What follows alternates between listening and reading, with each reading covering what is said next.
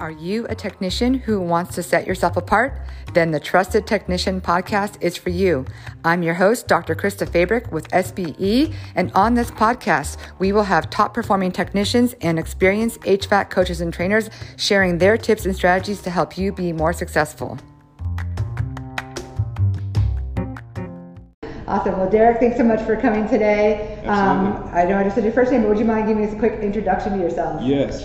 My name's Derrick Dixon. I've been in the trade for going on 6 years, and work for Dell's Heating and Air in Ooltewah, Tennessee. We're right outside of Chattanooga, Tennessee. Awesome. I love Tennessee. My in-laws are thinking about moving there right now, actually. Oh, it's a beautiful place. Everyone's flooding to Tennessee right now because it's a lot cheaper than everywhere else. It's like the new California. It will be. I'm assuming. Yeah. And so, have you been a tech the whole time you've been in the industry, or did you start elsewhere?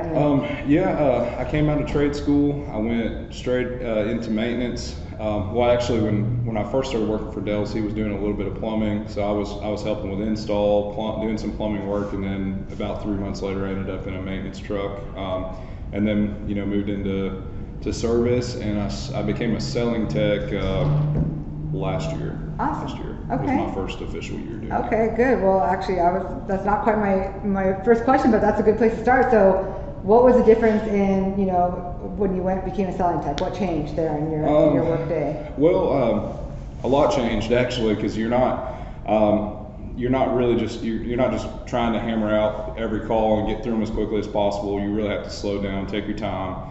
It does kind of change the amount of opportunities you have throughout the day, because if you're on a service call, a lot of times my process is, if I'm on a service call, I'll diagnose it. If the repair or replacement option is on the table and the customer starts asking for that, then I'm doing a load calculation. I'm discussing the options with them, and then most of the time I'm still even fixing the unit to help them along until we can get the unit put in. So some of those calls can go 3 hours, 4 hours. But the office really plans for that and tries to move some things around. So but it's the biggest thing that changed is just being more attentive to the customer's needs and just spending a lot more time getting to know what they really want, what's working in their house for them and what's not, and just really uncovering the big picture. Yeah, I love that. You're saying that taking the time and finding out what the customer wants. That's the keys right there, right? Absolutely. The keys to the kingdom. Yeah. And so when you became a selling tech, is that when you kind of started getting into the training here with SBE, or? Yeah. So I think even before I was a selling tech, we did one SBE boot camp with Will in Knoxville. Yeah. And that was I guess that was really before they were doing the video thing, where you were taking videos and pictures and showing them to the customer and getting them more involved. He did a lot of the smell my finger. Yes.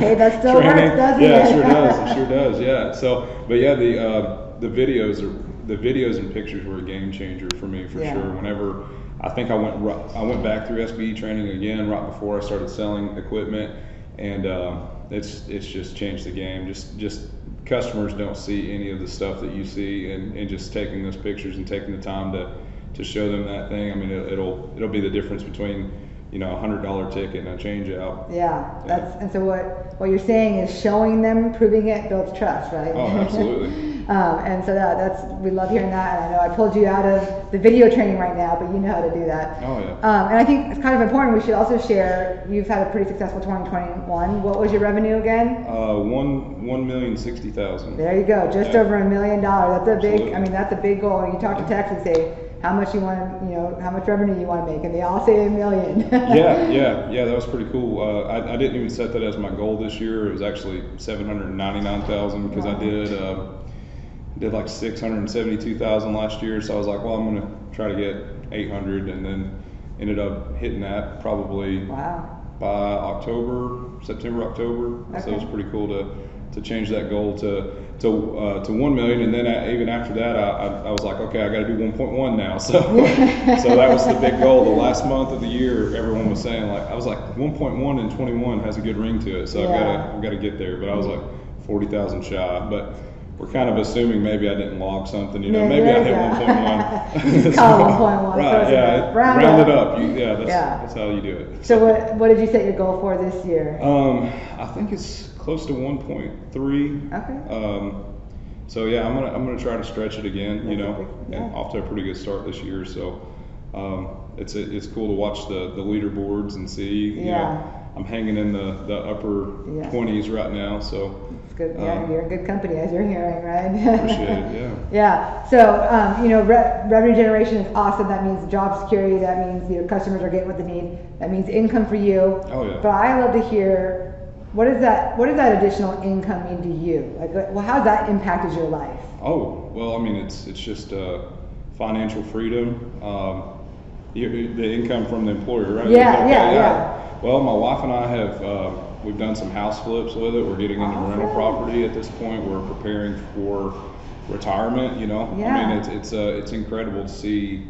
And my wife's very successful as well. She's a project manager at Whirlpool, so together we're crushing it, and it's really cool to see how we can just create a good life. You know, we're changing our family tree. You know, so I mean, and it's all with HVAC. You know, I mean, I never would have thought that. And she always told me when I was going to trade school, she was like, "You're going to make $13 an hour and go to school for a year for that." I was like, probably not. It'll be better. It'll be better. Yeah. I didn't think it would be this good. You never imagine. I know that's like, I love to hear that. You sound like you're doing a lot of things with the additional income, so that's so cool to hear. Absolutely. And now that you know you can do it, right? Now you can continue making plans, you know, of how you want to have the financial freedom.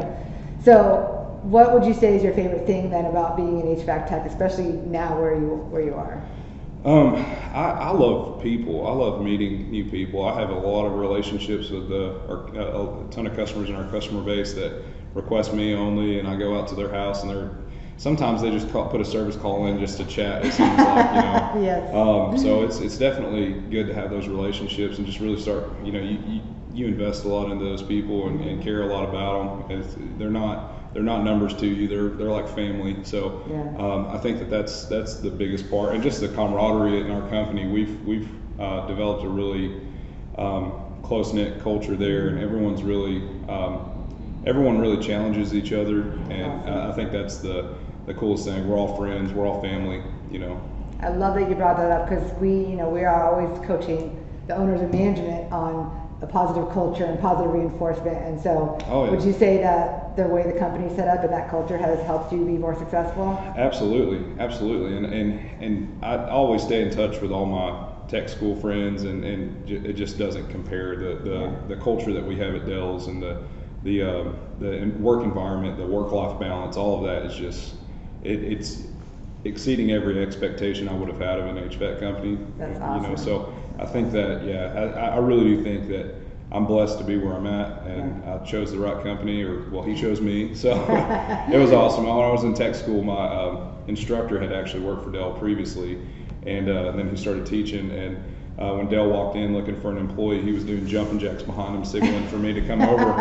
And because I was the only guy at the time that had started working while I was in school, and so I got on with Dell's, and I heard the whole year I was at school, this is the place you need to work if you want to do residential, and I got on, and I'm not going anywhere. You found a good spot and you're staying. Absolutely. And so, you know, we know right now that there are a lot of companies in the HVAC industry that are desperate for service techs. Mm-hmm. So if there's a service tech out there that is, you know, maybe looking to make a jump, or they're looking to go to trade school, or they're somebody's new, what's one piece of advice you would give to them, either as they start, you know, down this career path, or as they're looking for a company? Well, you really gotta. You're not just. Don't just let them interview you. You interview them. Yeah. So ask the right questions in the interviews up front, just to kind of gauge what kind of company you're going to end up working for. Look for a company that has, you know, high morals. They're going to work. They're going to have honesty and integrity built into their the way they do things, and don't settle. But also, when you do get into a company that is a fine place to work, just follow the process. Especially if it's SBE, I mean, whatever process it might be. I mean, they've got things in line to help you become successful, and I think that's the difference that I see in myself and some of the other techs. You know, a lot of our techs have been through SBE, but if you don't grab it and just run with it, you know, you're going to stay where you're at. You're going to stay stuck. So you really got to just keep being committed to doing whatever it takes to get where you want to be. You know. Yeah. Yeah. Awesome. Great advice. And so as we wrap up here this episode, is there any last minute thing that you would have wanted to share with other technicians that I didn't ask you? Let's see. No?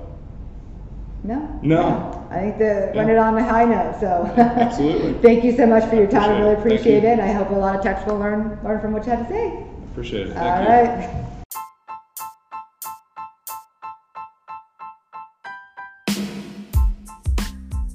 Thank you for tuning in to The Trusted Technician, brought to you by SBE. To learn more about SBE, visit us at sbeodyssey.com. If you enjoyed today's episode, be sure to share it with your friends and leave us a rating wherever you're listening. Don't forget to subscribe so you don't miss the next episode. Have a great day.